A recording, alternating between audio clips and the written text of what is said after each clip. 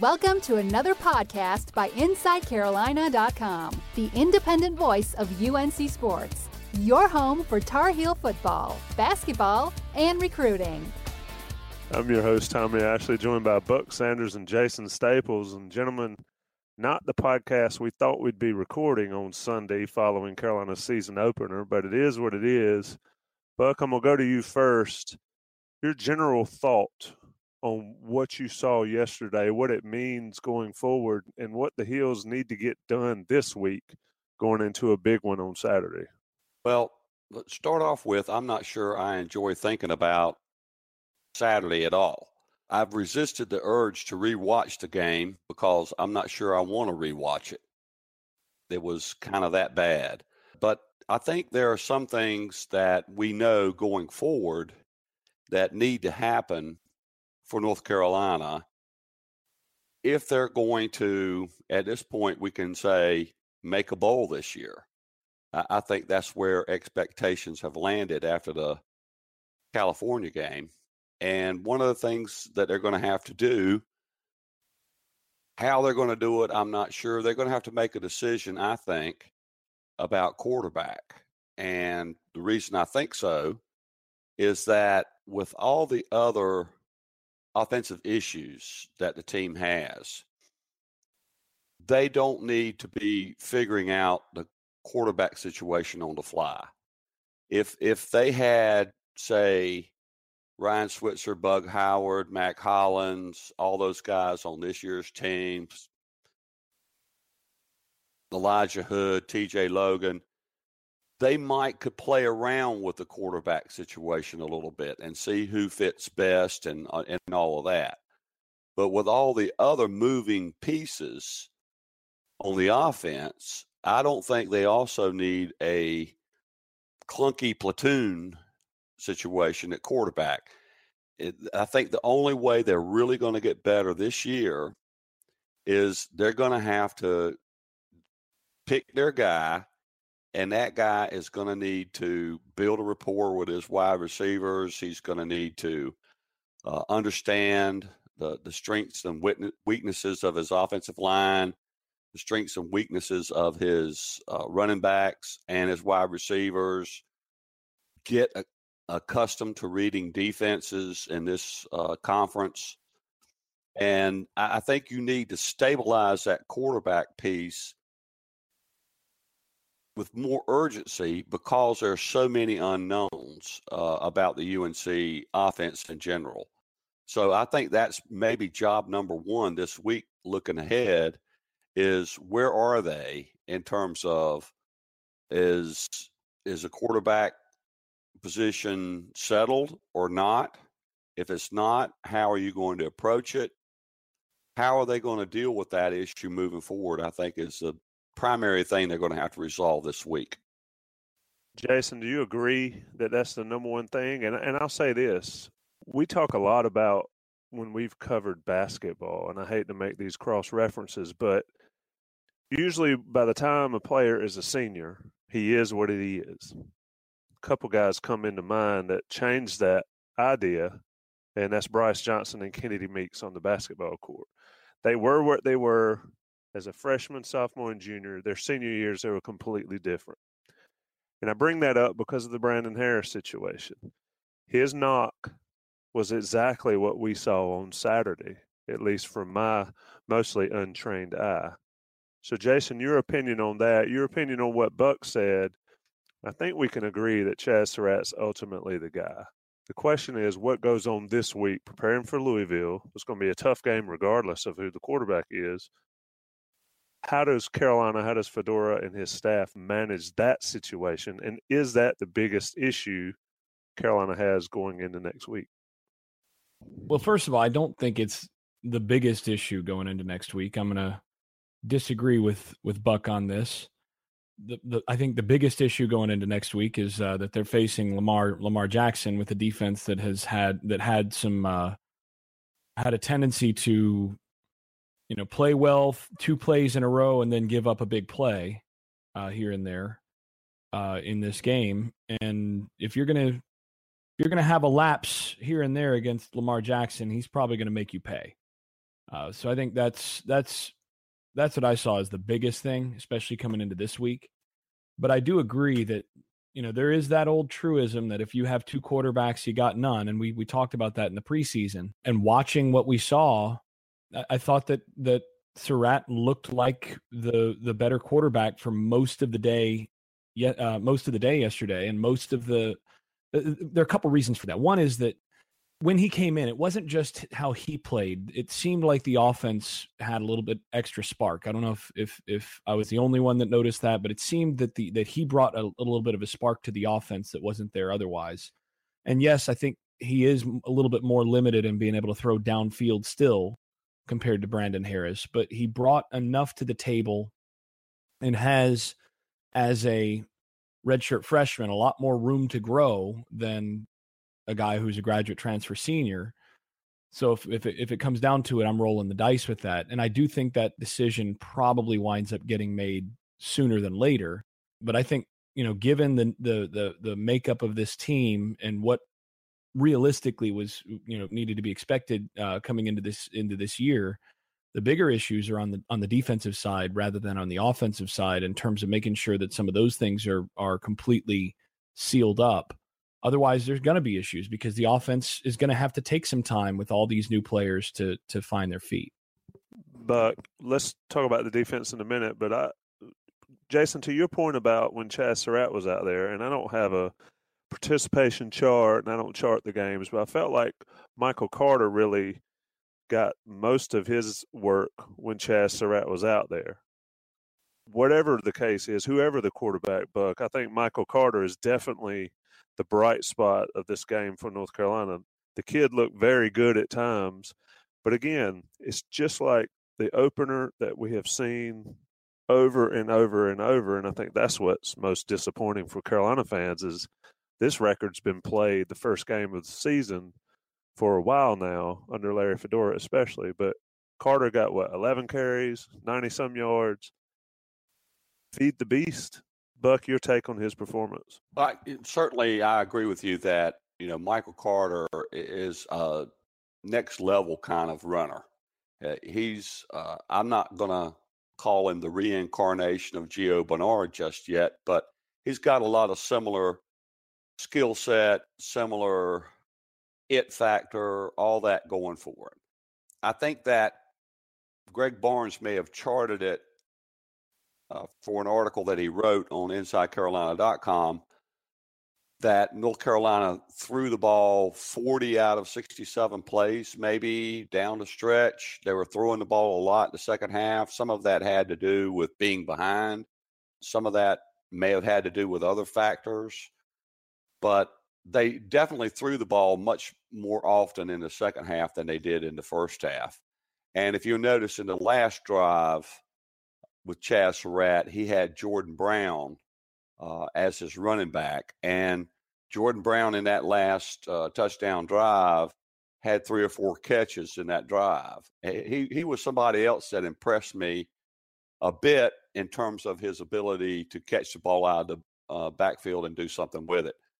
But if you've got a guy that is a true freshman and you put him in the backfield and you're going to throw the ball and you're going to have to throw the ball to catch up or because you need to throw the ball for whatever reason, it's an underrated aspect of the running back position is those guys need to be able to pick up blitzes and pick up rushers that are coming through the line. And that's usually, and Jason will probably correct me, but that's usually the last thing that a running back will learn how to do well is pick up the blocking aspect of his game. And Michael Carter only been in the program since January. He's gone through spring and fall practice. He was injured a good bit in fall practice, so his reps there were limited a little bit. But Jordan Brown hasn't been injured, and he's been in the program now for some time. He's now a sophomore, so he's been through it. He played some last year. He's had a lot more exposure to the responsibilities of a running back in the pass protection scheme. So that may be why, instead of seeing Michael Carter down the stretch in with Chaz Surratt, because for most of the game they were a tandem, instead they put in Jordan Brown just because they may have felt he was a little bit better in pass protection and they needed to throw the ball. I don't know. I would have liked to have seen Carter get more touches in the second half. 11 is not very many.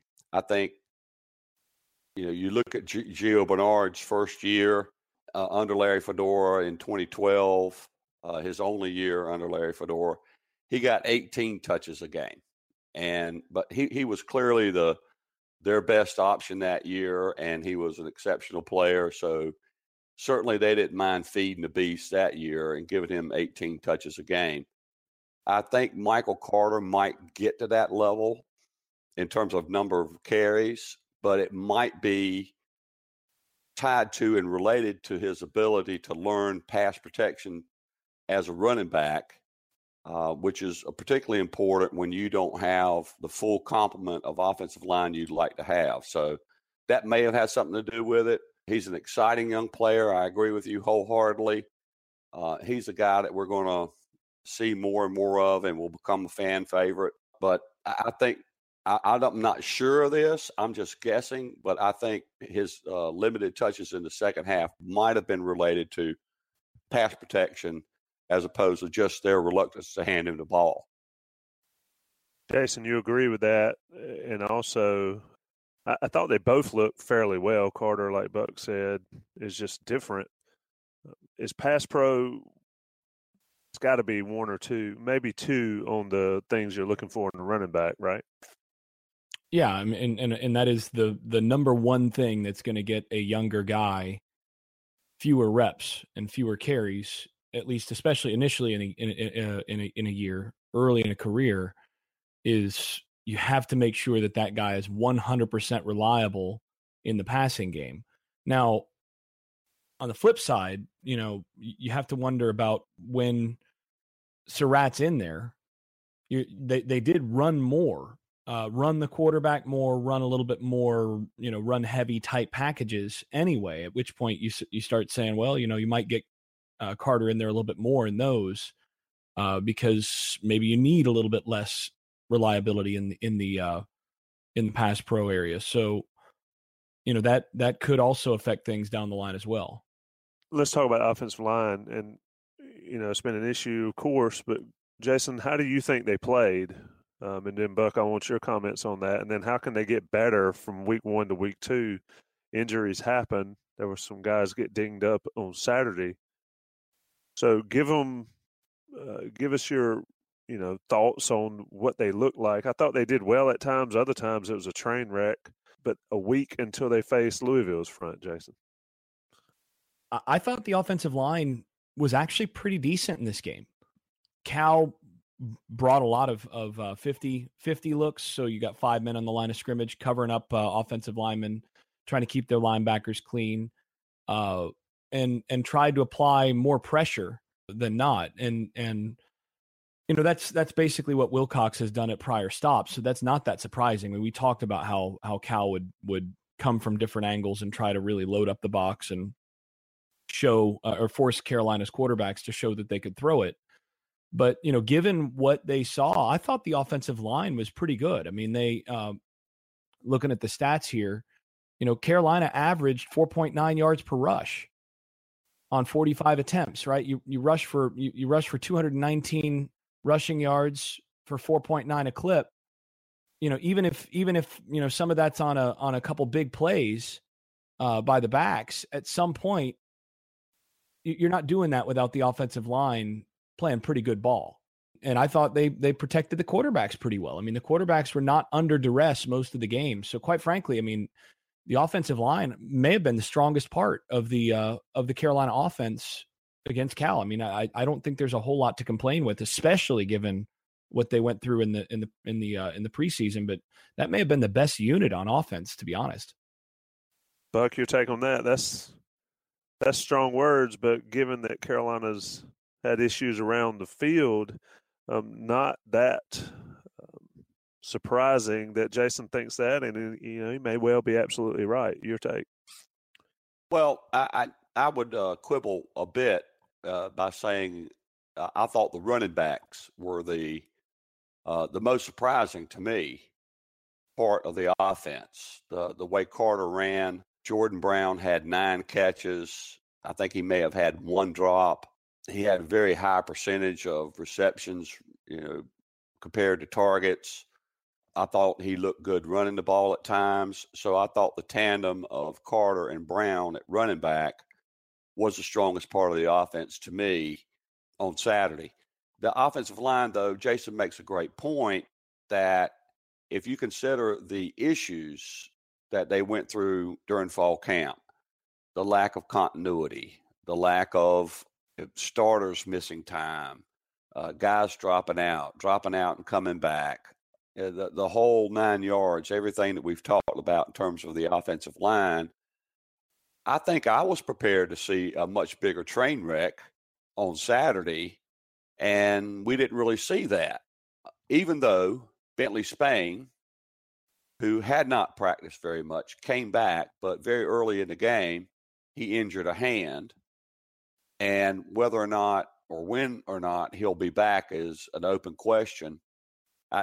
Just be a good question to ask Jason whether or not an offensive line can wear any kind of, I don't know, brace protection, or a club. Something on his hand and play the game. That might be problematic. I can't think off the top of my head. Having seen it before, I think I've seen defensive linemen do it, but I'm not sure I've seen an offensive lineman do it. It would certainly cut their ability to hold in half. So that's a problem.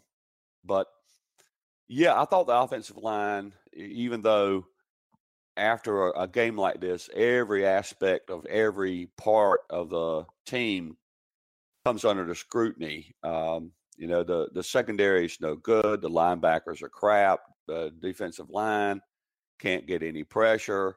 The quarterbacks are horrible. I mean, on and on down the line. Wide receivers, the play calling, the whole 9 yards comes in for incredible scrutiny after a loss like this. When you're favored by 11 points and you lose by 5, you're laying yourself open to some criticism. They gave up 2 sacks, and I don't know, and Jason will tell you this as well, I'm pretty sure, sometimes sacks are on the quarterback, not the offensive line. As far as the run stats go, I'm with Jason there. Of course, that 47-yard run by Carter helped pad those stats a little bit, but that's what happens. And if you rush for over 200 yards, odds are not all of those carries are going to be 5 yards at a time. So, I would agree with Jason that the offensive line, especially the travails they had during fall camp, acquitted itself fairly well on Saturday. A lot there, a lot more we could talk about on the offense. Wide receiver, guys not playing we thought we'd see. We'll certainly look into that later in the week on these podcasts. But let's flip to the defense. And, Jason, this is the one that you said was the bigger issue. And what I saw is a lot of what I've seen over the course of a few years. Your take on I think the defensive line was okay. I think coverage, especially in the middle of the field, has killed Carolina for years. There wasn't much difference there. And then there was some play at cornerback that was surprising as well. And then just some bonehead mistakes by some guys. But that happens. Your take on overall, and then we can dig down maybe into the position groups. Yeah, I mean, I thought a few of my initial notes afterwards were, one, I was disappointed by the overall lack of pressure from the defensive ends in this game, given the returnees, given some guys who should be a little bit more explosive on the edge. I thought they might be able to create a little bit more pressure against that Cal group, but we'll see if the Cal offensive tackles are really good. But I thought overall the Carolina defensive ends didn't create quite as much havoc as you'd like. And then, the game, of course, the defensive line made probably the biggest game-changing play of the game in a negative fashion, with Jalen Dalton deciding to wantonly commit a personal foul targeting penalty that led to a massive change at the end of the first half that really changed the game, going from a 3-and-out deep in their own territory to scoring on the next play as a result. That changed the whole complexion of that game. So the defensive line, there were some positives. I thought the defensive tackles played reasonably well. They held up well against the run. I thought they stopped the run better than I can remember a Carolina defense stopping the run for a while. But again, Cal wasn't trying to do a whole lot of that. So, that's kind of an incomplete there. But I was a little disappointed in that regard. I do agree that some of the weaknesses continued to show up in terms of teams being able to get guys manned up against linebackers. I thought Andre Smith showed good improvement in his pass drops and his ability to pattern match and some of the stuff that he did. Obviously, the interception was a big deal there, but the pass coverage, they were generally solid, and then all of a sudden there'd be a big play, and it just seems like when they put, say, your back seven out there, teams are right now going to be able to find one or two matchups that they like, because you got 5 guys out on the field generally that you feel pretty comfortable with in coverage, but you might not feel quite as comfortable with the other 2. And I think teams that scheme well to get somebody on one of those other 2, depending on who's on the field, it could be a couple different guys, then you may have to help out on that to prevent giving up some plays there. And then there's, some of the missed assignments and so on that led to, again, that wild touchdown toward the end of the third quarter that just never should happen. But, again, it's just right now with the defense, it would be easier in a lot of ways if it was just one thing. But there's just a little thing here and a few little things here, and then, a little bit of personnel here that is keeping that defense from being what I think North Carolina fans certainly hope it would be. The play, I guess you're mentioning, when Renee came off the wheel route and gave up the big play, and then the tackling on that was unbelievable. I mean, you had 3 guys there that can just push the kid out of bounds, and none of them did it. I remember earlier in the game, Chaz Surratt was rolling out, very similar situation, and the California DB stayed at home, and Surratt got a few yards but ended up having to run out of bounds after maybe 10-yard gain rather than having a big, what would have been a touchdown. But your take, I mean, the issues that Carolina has, they've been issues for a while. Now teams have film from California, and they seem to be the same issues. So looking ahead into this week and then beyond, how do you correct that? How do you mask those issues if there's no correction there to be made, Buck? I mean, what does this staff have to do preparing for Louisville?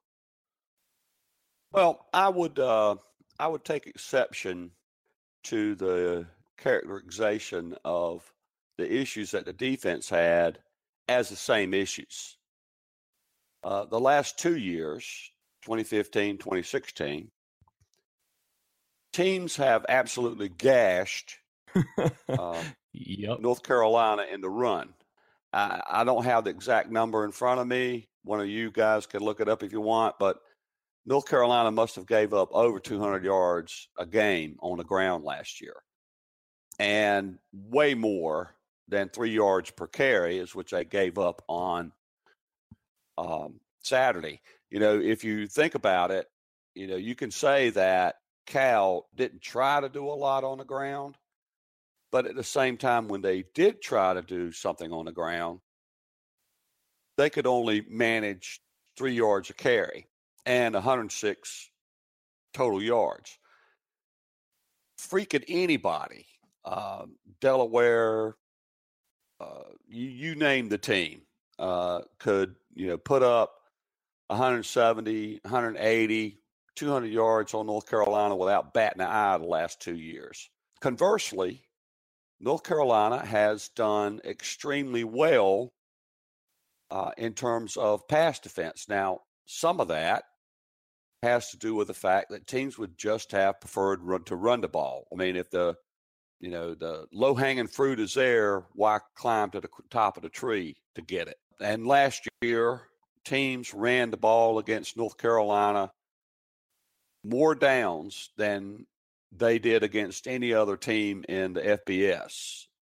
So the big bugaboo on this defense the last 2 years has been their lack of ability to stop anybody, I don't care who it is, on the ground. I don't remember them holding a single team, no matter who it was, to 106 yards the last 2 seasons. And really going back to probably the Butch Davis era. So the flip side of that is teams have not racked up a lot of yards against North Carolina through the air. Part of that is they haven't tried, but I think last year North Carolina led the ACC in total receiving yards by the opposing team. And against California, they gave up 363. That is very different than what we're used to seeing. Now, they don't have Des Lawrence this year. They're really not missing anybody else except for maybe Dom Green. And I'm going to tell you, even based on Saturday's play, Miles Dorn is a huge upgrade over Dom Green. Oh yeah, all day long. Oh yeah, he looked like an NFL. He looked like an NFL player out there.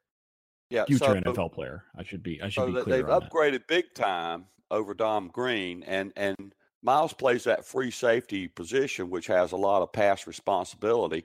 He blew a play, by the way. He was in on a blown coverage with Corey Bell on, I think, maybe their first touchdown, Cal's first touchdown. Miles wasn't there when he needed to be, but he's a huge upgrade over Dom Green.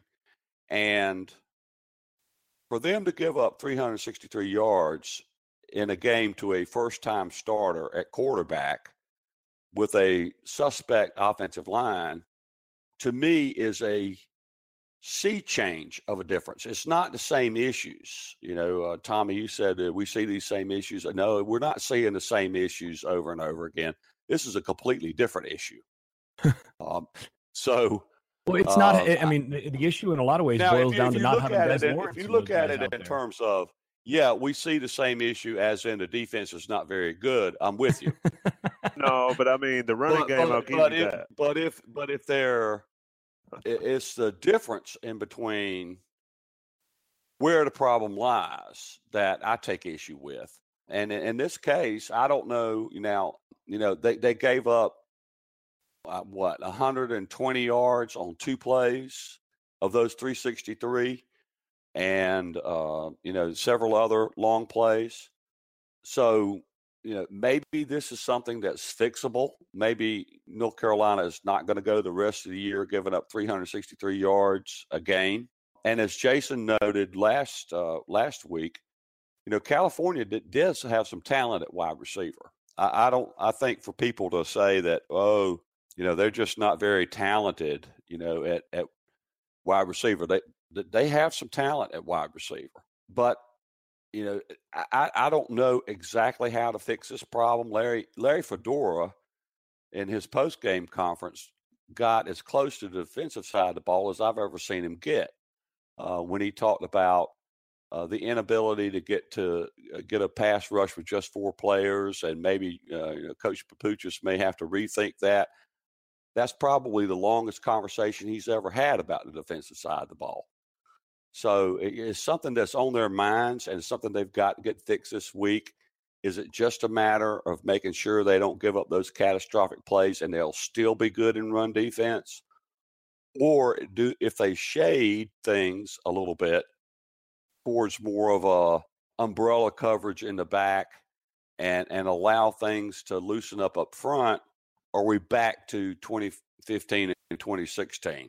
I think that remains to be seen, but it'll be interesting, and the Louisville game, I'm not sure is the best game to judge that, because you're going up against a different set of circumstances there. But as the season plays out, it'll be interesting to see if this pattern continues where North Carolina is good against the run, not so good against the pass, which would be a complete switch from the last 2 years. Before I get to you, Jason, I feel compelled to state my case. The same issues I'm showing. You can't clean that up, Tommy. It's not the same I can clean issues. portions of it up. I'll give you the run defense. Right, go for it. We shall find out as the season goes. I think I'm on record saying we won't know how good this team, good or bad this team is until the Duke game. So I don't think Louisville is going to show that. I don't think Old Dominion is going to show that. But my issue is the same crossing routes are open all the time on Carolina underneath. I'd argue with that a little bit too. Buck, there was a defensive tackle out there that ran a daggone crossing route against Carolina. That wasn't a crossing route, actually. He came out of the back. Whatever. He came out of the backfield. What that was a play action flat route. That's a short yardage situation where they're loading up, and the last guy you expect to leak out of the backfield there is a defensive tackle. So if there's one that's excusable, it's that. And by the way, I should mention from earlier in our discussion, from what I can tell, I mean, I went back and looked at it. Renee was actually on a corner blitz when he was coming after the quarterback there and lost the wheel route. Now, I think once the running back releases him there, he's got to recognize something's changing, and maybe he needs to make the adjustment. But I mean, based on what he did at the snap, I think he was actually on a corner blitz, and somebody else also should have been out there for the back. Okay. Well, and Tommy, let me back up and say what. Well, seriously, I mean, think about it. And if I'm wrong, I'm wrong. I've been wrong before. As have I. Rarely. But what I saw was, compare it to like a dozen other games last year, and you would see running backs and tight ends with a drag route, 5 yards behind the line of scrimmage, catching the pass time and time again, and burning North Carolina. Yeah, I'm with you there. That's poor coverage by the linebackers. That's not what I saw on Saturday. They were killing North Carolina on the outside. The only defensive back that really could, as Larry Fedora has recently started calling it, plastering, receivers, was MJ Stewart. And he did great. He did a great job of that. That's for sure. But yeah, they took advantage of some of the other guys, particularly in the slot. Yeah. So, I don't see it as the same issue. You think about the Miami game last year, what they did with the tight end and the running back, just with those simple, crossing routes underneath against linebackers. It was just criminal, even though they didn't score very well with them, but they moved the ball pretty well with them. And North Carolina faced that time and time again last year. Where California hurt North Carolina was on the outside. Not so much those underneath crossing routes. Now, Jason could probably go back and do a film study of it, breaking it down, and prove me totally wrong. But just my impression watching a game, it was different in terms of where teams attacked North Carolina. It was more so to the outside than it was over the middle and crossing routes. We're going to get this one wrapped up. I saw them pick on 2 guys repeatedly, and that has been the case multiple years. You don't want to mention the name, but Cole Holcomb got abused on one play, but more than that, did he get abused on more than one play? I think they missed a few throws. Yeah, he gave up a few catches, and they missed a couple others on him. And then, there were a couple of defensive backs that it appeared, based on what I saw from the box, that whenever they were on the field, Cal went out of their way to go after those guys rather than throwing at MJ Stewart or a couple of the others. So, I do think that's the situation, is that there were a couple guys that Carolina's going to have to either do a better job of hiding, schematically, or there's going to have to be some level of improvement there.